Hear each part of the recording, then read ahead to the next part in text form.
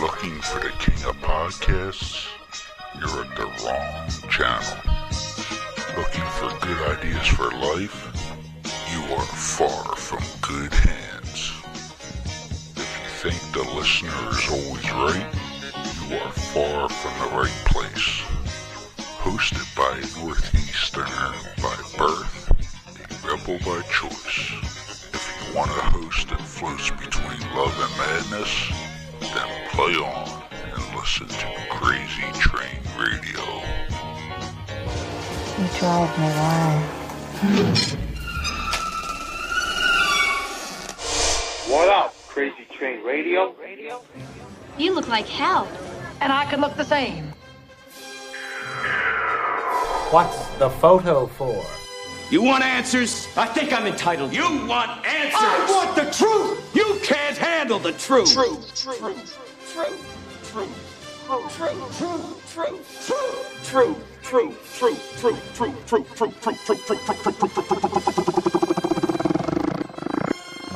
I love scotch. I love scotch. Scotchy, scotch, scotch. Here it goes down into my belly.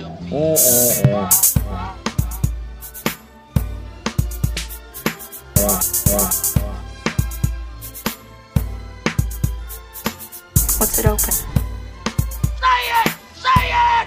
Say it. Say it. Say it. Say it. Say it. Say it.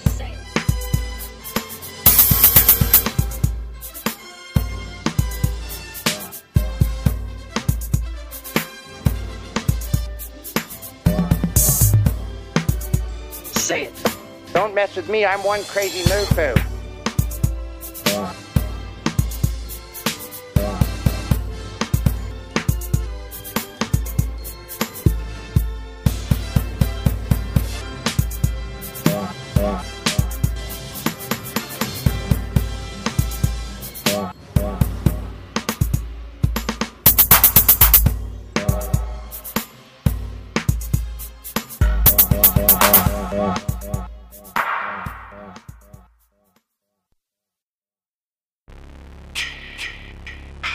Hey there, Friday fans. We know how much you enjoy the movies.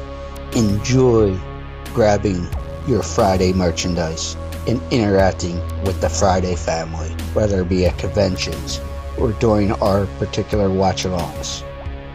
Well, when you're looking to get yourself masks, why not check out our friends over at Camp Blood Customs out of New York State and order your specific custom mask from any of the films.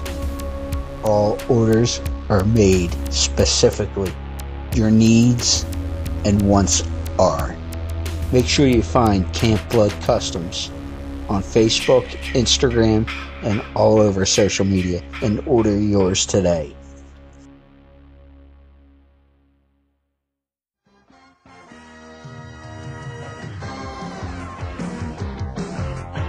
This is Lou Nolan of the Philadelphia Flyers. I'm pleased to be with Jonathan Steele and being on Crazy Train.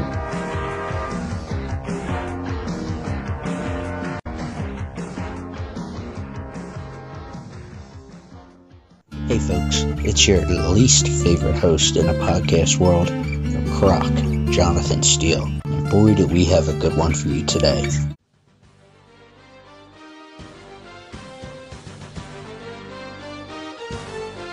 Ladies and gentlemen, boys and girls, children of all ages, this next guest certainly has seen his share of hockey, but not just any hockey. He's seen Flyers hockey over the years. He has been associated with the Philadelphia Flyers since 1972. He has called 8 Stanley Cups. He has actually released a book a couple years ago through Triumph Books, If These Walls Could Talk, and I'm going to guess the Spectrum. It'd be about the Philadelphia Flyers. That was released, like I said, November 2017. We only have him a short time, but I'm sure he's got stories galore. Mr. Lou Nolan. How you doing, sir? I'm pretty good, Jonathan. How are you? Nice to have me. Thank you. I appreciate you saying yes, so and it's truly an honor. You got my year wrong. I'm an original Flyer in 1967. I was a press aide for a while. and then went downstairs when the announcer left to go with the Philadelphia Blazers. Seen a few games, a couple thousand plus. 6, 7 at least, maybe 8. To go with the Stanley Cups. So obviously, who would have thought a kid from Southwest Philly would go on to like hockey compared to most of your generation liking basketball? Especially because the reason I bring that up, and I'm currently in South Jersey, but I've grown up in the area. But hockey wasn't a thing until Ed Snyder and all brought the Flyers and the organization to Philadelphia. Actually, correction, they tried to do hockey years before, didn't really work out, but really became a mainstay when the Flyers got to town. Yes, I first became interested in hockey in grade school, Jonathan, and my classmate's uncle was a goal judge at the Philadelphia Ramblers, paid at the arena, which was at 46th and Market Street in Philadelphia.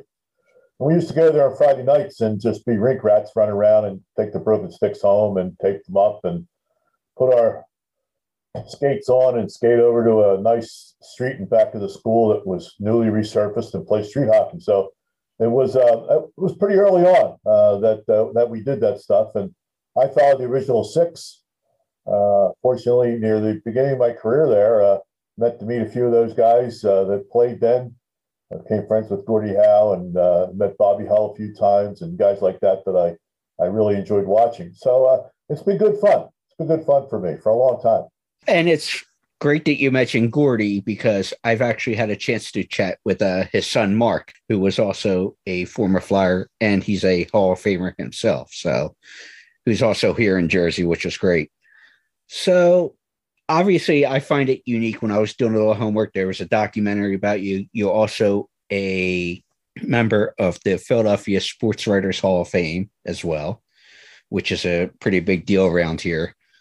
But what do you honestly think the current identity of the Philadelphia Flyers is? Because obviously, part of that talk has been changing of the office's opinion, the way I've taken it, since Ed Snyder passed away. So what do you think is from that aspect of it? Well, it's grown out of the first identity that we got, which was as the Broad Street Bullies. And when the league sort of went along and ruled fighting out, which is almost out now, and roughness and things of that nature, you don't need to do a lot to get a penalty now. You touch somebody with a stick and it's hooking. And there are a lot of reasons, but the game is not near as rough and tough as it used to be. And I think that's changed the identity of not only our team, but a lot of teams. You can't be the Broad Street Bullies anymore, Yeah. Especially if you have a penalty kill that's so-so, because you'll get a lot of penalties and a lot of power play goals will be scored on you. But I think the identity of our team has changed. We've got a lot of speed now. I don't think we had a lot of speed back when we won the Cups. But we were good. We had good players. Bill Barber would have been the best player in any team except for Bob Clark. I mean, Bill played in every situation, and as Bob did, killed penalties, scored goals, scored a lot of points. And then it went on to the scoring time when the Legion of Doom, with Eric and Eric Lindros and LeClaire and Michael Redberg and a few other players in there, like Mark Recchi and so forth. It changed a little bit there, and it's changed yet again. I think the team is still searching for a real identity at this point. Well, on the other end of that, what about and I've heard Chris Therien talk about this recently through social media and such, but what about the front office? According to Chris and a few others I heard, and I take it for what it is, maybe not respecting the history where, like, when Ed Snyder was around, it was always a Flyer for life and stuff. There was a different perspective on the history of the organization. Well, you may be trying to paint me into a corner. Chris no longer worries about that because, he's freelancing and out there now. But I would say to you that any organization that has a change at the top makes a change below and below and below. I think that everybody respected Ed. Ed was great. I think the guys that are in there now, the people that are now doing a nice job. I think that it's changed. The league has changed so much. You got hard salary caps, you got free agency, you got serious injuries to players. I mean, we just had Couturier, I'm reading, out for the year now. Before that, it was just, it was like week to week. But I understand, and Sam Carchidi reported it, and Sam is like the best, period. If he gets the information, it's usually pretty right. So Coots is out now, and it begs for the problem that, the general manager had mentioned, that, there are injuries. Everybody's got injuries, but you think about, our number one defenseman that we signed, he was going to replace the best guy we had at defense, Niskanen, who made Provorov better. He's only played 4 games. He's, so it's a difficult situation. I think that any group that has changes at the top and ownership and so forth all along has difficult time and a time to grab it by themselves and make it their own. And I think that's what this group is finding now. And I can totally respect that and see what you're saying with changes at the top. But while we're still on the current team, and I don't want to spend the whole time doing it, 2 things that stick out for me is, first, you mentioned about the general manager. And earlier this week, the news came out that Danny Briere is back in the fold, working with the front office and the GM. So do you think Danny's the right mind from a hockey perspective to be able to try to help fix whatever's going on? I think he'll contribute in his own way to what the general manager needs to know. Abilities of players, his opinion on certain things. Don't get me wrong, Danny's a wonderful guy, first of all, a great player, money player. McLeish was a money player, scored big goals. Danny, as in Simon Gagne, money players. They score big goals for you at big times. And Danny's a smart guy. I mean, he didn't just come out of the woodwork. He learned the game, went back to school at Penn, at the Wharton School, for some business degree. And he did a lot of things that are going to help him. It's been 5 years now that he's been with the different hockey teams in this organization, learning the ropes. So it's not a guy that just walked down the stairs and Fletcher said, "Hey, would you like to be a special assistant?" There's a reason for it, and a good reason for it. Don't let me allow you to think that it says that the people that are in there now are not good at their jobs. That's not the case at all. But a fresh voice in all this means a whole lot. So I would say that. Is he being groomed to replace him? Who knows? Yeah, we'll see what happens. It's just fresh news, fresh eyes, everything. But what I was going to say there was, and I'm sorry for almost cutting you off there, but as far as the few times I have met Danny, in informal situations, guy's a gentleman. Yes. Well, the other thing with the current team that I'm curious to know, because obviously people were talking about, I do watch pre and post game as well too, and listen to sports radio and all that fun jazz. And the one guy they always talk about potentially trading, but he has a no trade clause. As a fan, I want to see him stay and finish his career here. But do you think they might look at moving Claude Giroux? Well, I think they'll look at moving anybody if they think they can improve their team. He said that. Fletcher said that. However, I point to a trade years ago. Kimmo Timonen was sent to the Chicago Blackhawks and won the Stanley Cup. So, I mean, Kimmo, again, another one of those guys. He's just terrific to be around. Great hockey mind, sharp, approachable, terrific. They did him a favor. And, he was getting to the point where, where was he going? He wasn't going to win one here. So they sent him somewhere where he could win one. Now, he had a different kind of contract. Giroux's contract, which I think is when you're talking about Claude Giroux, he can dictate any trade.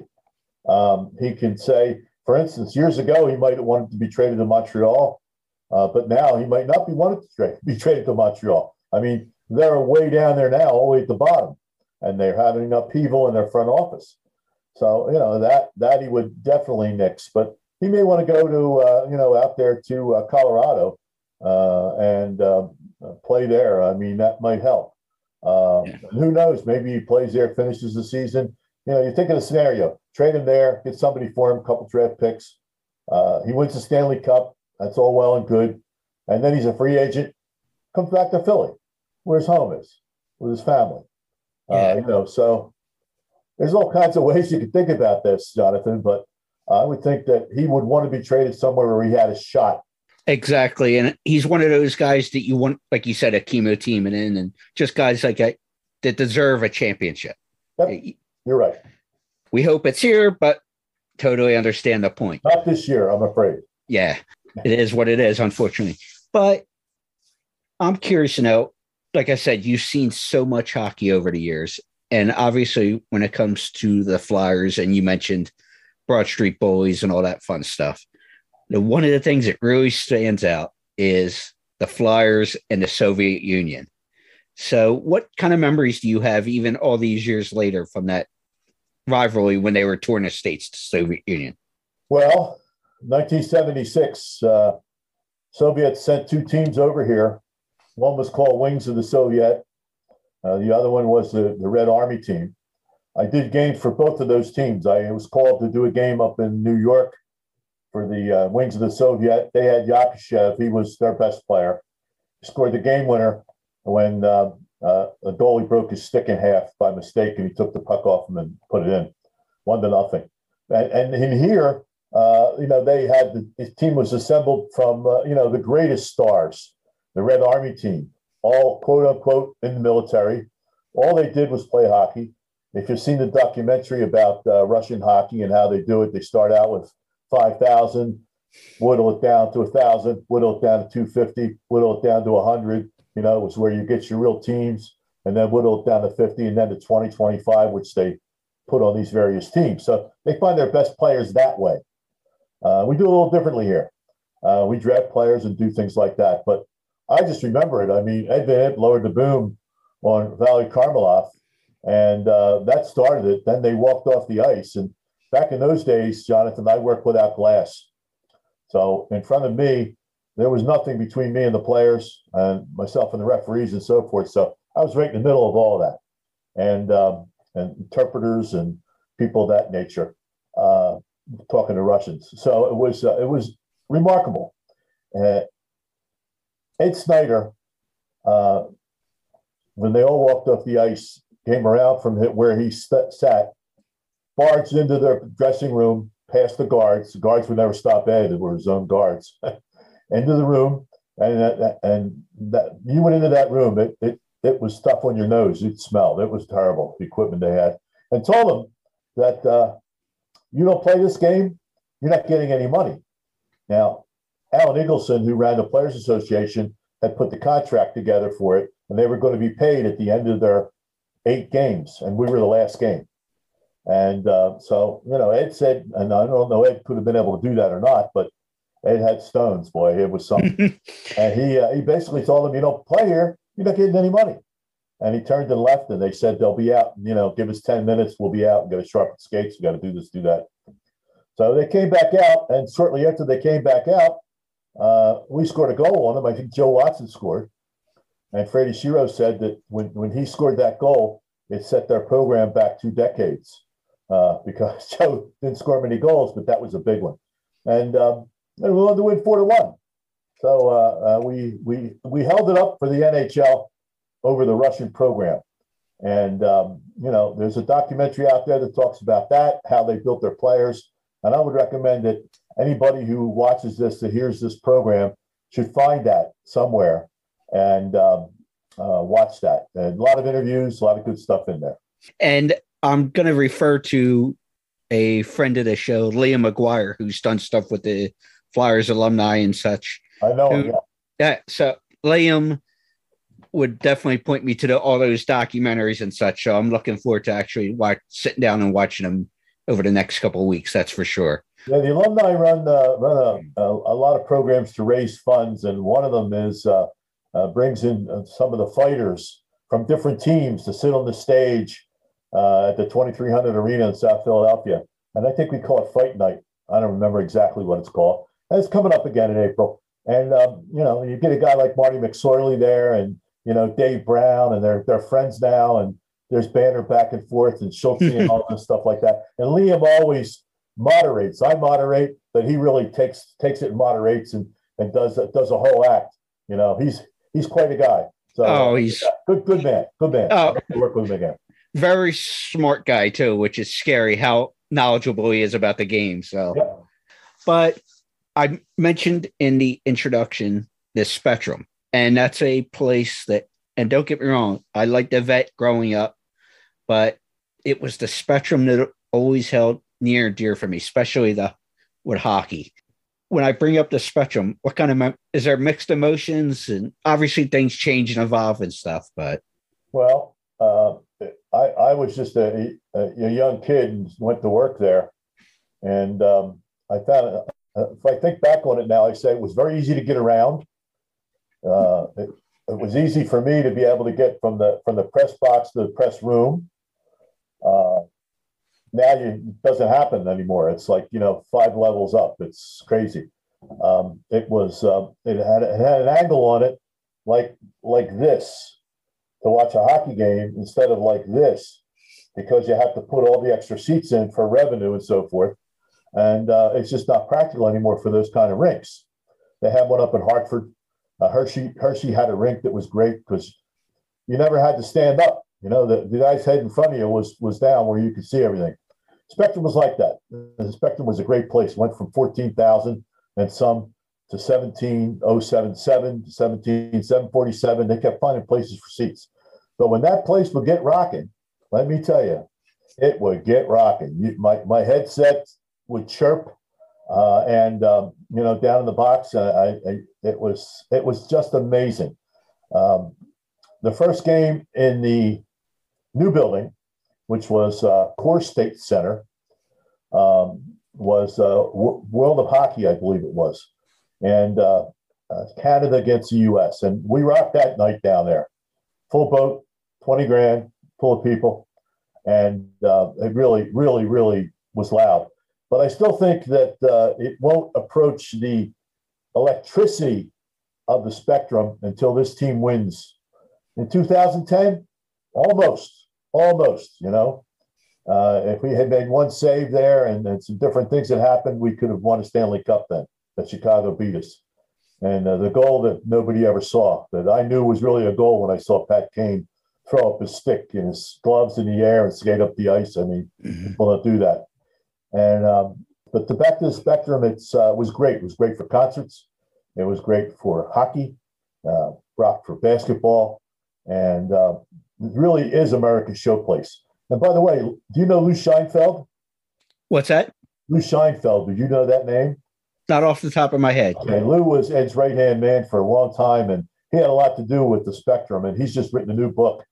You can probably find that on Amazon. And that basically talks about a lot of stuff, the Spectrum, like besides hockey. Talks about Elvis coming in. It talks about all kinds of different stuff. It's a lot of fun to listen to read. So try to find that one if you can. I'm definitely going to do that. And I got 2 more hockey-related questions for you, sir. First being, and I am a traditionalist when it comes to Flyers hockey, and obviously there was some concern about it, but do you think, and maybe they have, and I just didn't pick up on it, do you think the Kate Smith will be incorporated into God Bless America? And not that Lauren Hart doesn't do a great job. She's one of the best, but you know how they would sometimes do dual. Oh, sure. There for years. I know how to do that. If you're asking me what I think about all that stuff with Kate Smith, it's a difficult question to ask me and a difficult question to answer. I felt poorly because I met her a couple times, introduced her every time she was there. And people see things in different ways after years and years and decades. And sometimes you get an organization can be forced into doing something that it really doesn't want to do.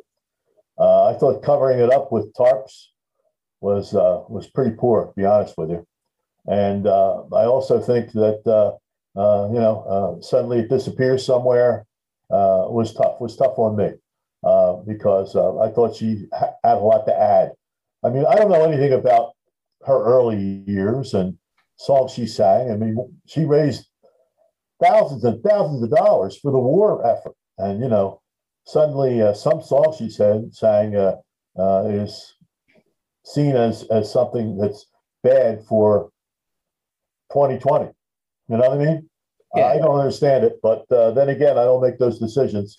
Yeah. So I have not heard any "God Bless America" at the Spectrum at the center for a while. So yeah, that's that was the Stanley Cup guys. That was their thing. Yeah, they're gonna get their own thing here, and Lauren does a great job every single night she's out there. She is. Anytime you hear her, just perfect. You can't go wrong there.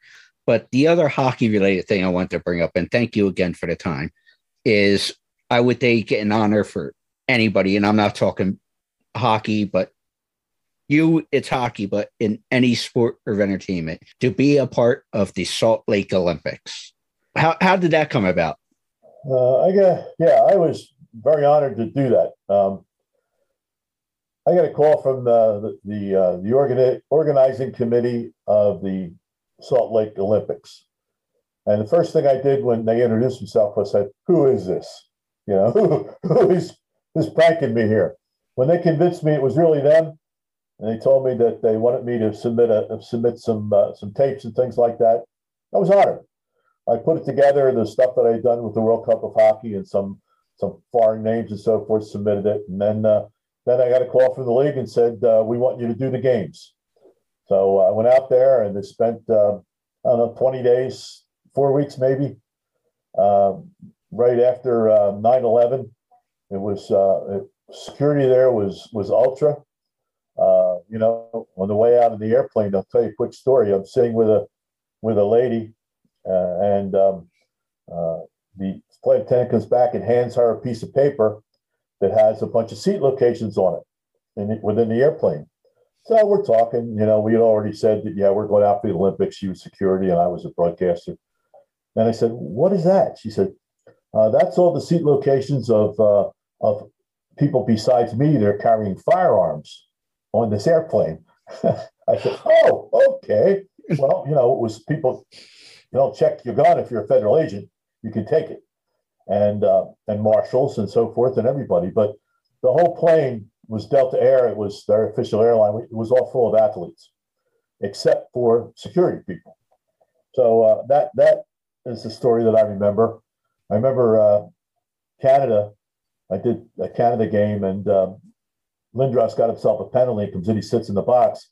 After he's busy trying to convince himself he didn't really commit the penalty, he turns around, he says, "What are you doing here, Lou?" And I say, "Eric, I'm doing the same thing you're doing here. I'm representing, the NHL here, and you're the same way." So it was a funny moment. I liked Eric. I liked him a lot, and just didn't work out for him here. But he was a great guy, and always did well by me. But it was an honor to do the games. I always look back on that. I can remember it like it was yesterday, and had a driver, had all that kind of stuff, and it was pretty cool. It was pretty cool. Well, you mentioned Eric Lindros there, and I was fortunate enough to, when they had this year's alumni game, I got to meet him briefly, run into him. I happened to be at a certain spot, and he came across the hallway, and we crossed paths. It's good. "Hey, Eric, nice to meet you," because I am a hockey fan. And would you say I took it as he was a very quiet guy. Would you say that? He was respectful. "Hey, how you doing?" We chatted for a minute, but it wasn't like. If you put yourself in his place there, everybody wants a piece of him. Yeah. You know what I mean? Mm-hmm. Everybody's going to want to say hello, shake his hand, do this, do that, and the other thing. He didn't exactly, you have times when you let your guard down and times when you don't. And, I think that you can't always be yourself and do things the way you'd like to in a setting like that. but he just stopped. He talked to you, right? Yeah. There wasn't really fans around, but he was quiet. He seemed very humble. He was a total gentleman. Good guy. He knew he was a good player. Yeah. One time, a quick story here again. My son and his partner, a young lady, when they were in, I don't know what grade it would have been, grade school, they had to do some sort of a story, like a newspaper article. And he came to me and he said, I want to do it on Eric Lindros. I said, okay. He said, could you introduce me to him? I said, sure. So I arranged for the two of them to meet Eric over at the skate zone. You know what I mean? So there's an instance where a guy didn't have to do that. But, he said, sure, for the kids, absolutely. So, he was with her for 15 minutes. They had questions prepared and so forth. He answered the questions. They recorded them. And they went back and wrote an article, and they got an A on their paper. So, nice. It's a good thing. And final question for you, and this one might paint you into a corner, but... Oh, really? You haven't done that yet, huh? No, but from the Flyers standpoint, and there's been a lot of guys throughout the history, Barber and Clark and Lindros and Perrant, and it's a two-parter. Who was your favorite Flyer, but who was also the best Flyer, would you say, from the organization? Second part of the question is the best Flyer, Bob Clark. Who was my favorite Flyer? Simone Nollet was a great friend, from the early years. I mean, I know these guys. I traveled, with the guys that won the Cup. And I mean, you meet a lot of friends. I was the same age as those guys. Now they're all kids, and because of COVID for 2.5 years, I haven't even been connected with the players. I'm upstairs now. I'm not in the penalty box anymore, so I don't see the guys. Some guys are just terrific people. Most players, and with the exception of one guy, I kind of liked everybody. Bernie's great. Bernie's fabulous. Oh, I got Bernie stories out the wazoo, but we don't have time for that. The guy I didn't like was Brizgalov. I did not like Brizgalov. He threw me under the bus on the air a couple times, and don't have time for him anymore. He's crazy. Yeah, there's still cashing checks. yeah, one of those. We'll leave that be. But when this whole COVID thing ends, I hope to maybe see you at Rexy's. They'll nod to the Broad Street Boys there, which is around the block for me. Lou Nolan, thank you so much. It's an honor to be with you, Jonathan, and be on that crazy train. Thanks an awful lot, man. Thank you. We're on the air. It's hockey night tonight. Tension grows, the whistle blows, and the puck goes down the ice. The goalie jumps and the players bump and the fans all go insane. Someone roars, Bobby scores at the good old hockey game. Oh, the good old hockey game is the best game you can name. And the best game you can name is the good old hockey game. This brand is truly exciting and so glad that they are starting to make a positive impact. Little Bean Soapery is a woman-owned small business based in Northeast Pennsylvania. Little Bean Soapery does so much as all products are handcrafted and offer many different things for both men and women. Soaps, scrubs, body butters, bath bombs, solid cologne, and much more. Little Bean Soapery also does things for special occasions such as birthdays, Mother's Day, Father's Day, and special seasonal gift sets. But also, let's not forget large orders for party favors by request. The great things about all products is that they are crafted to be nourishing on the skin. If you wish to check them out, please feel free to visit littlebeansoapery.com.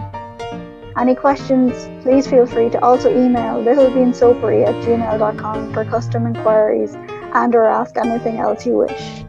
Tell them that Elena from Crazy Train Radio sent ya.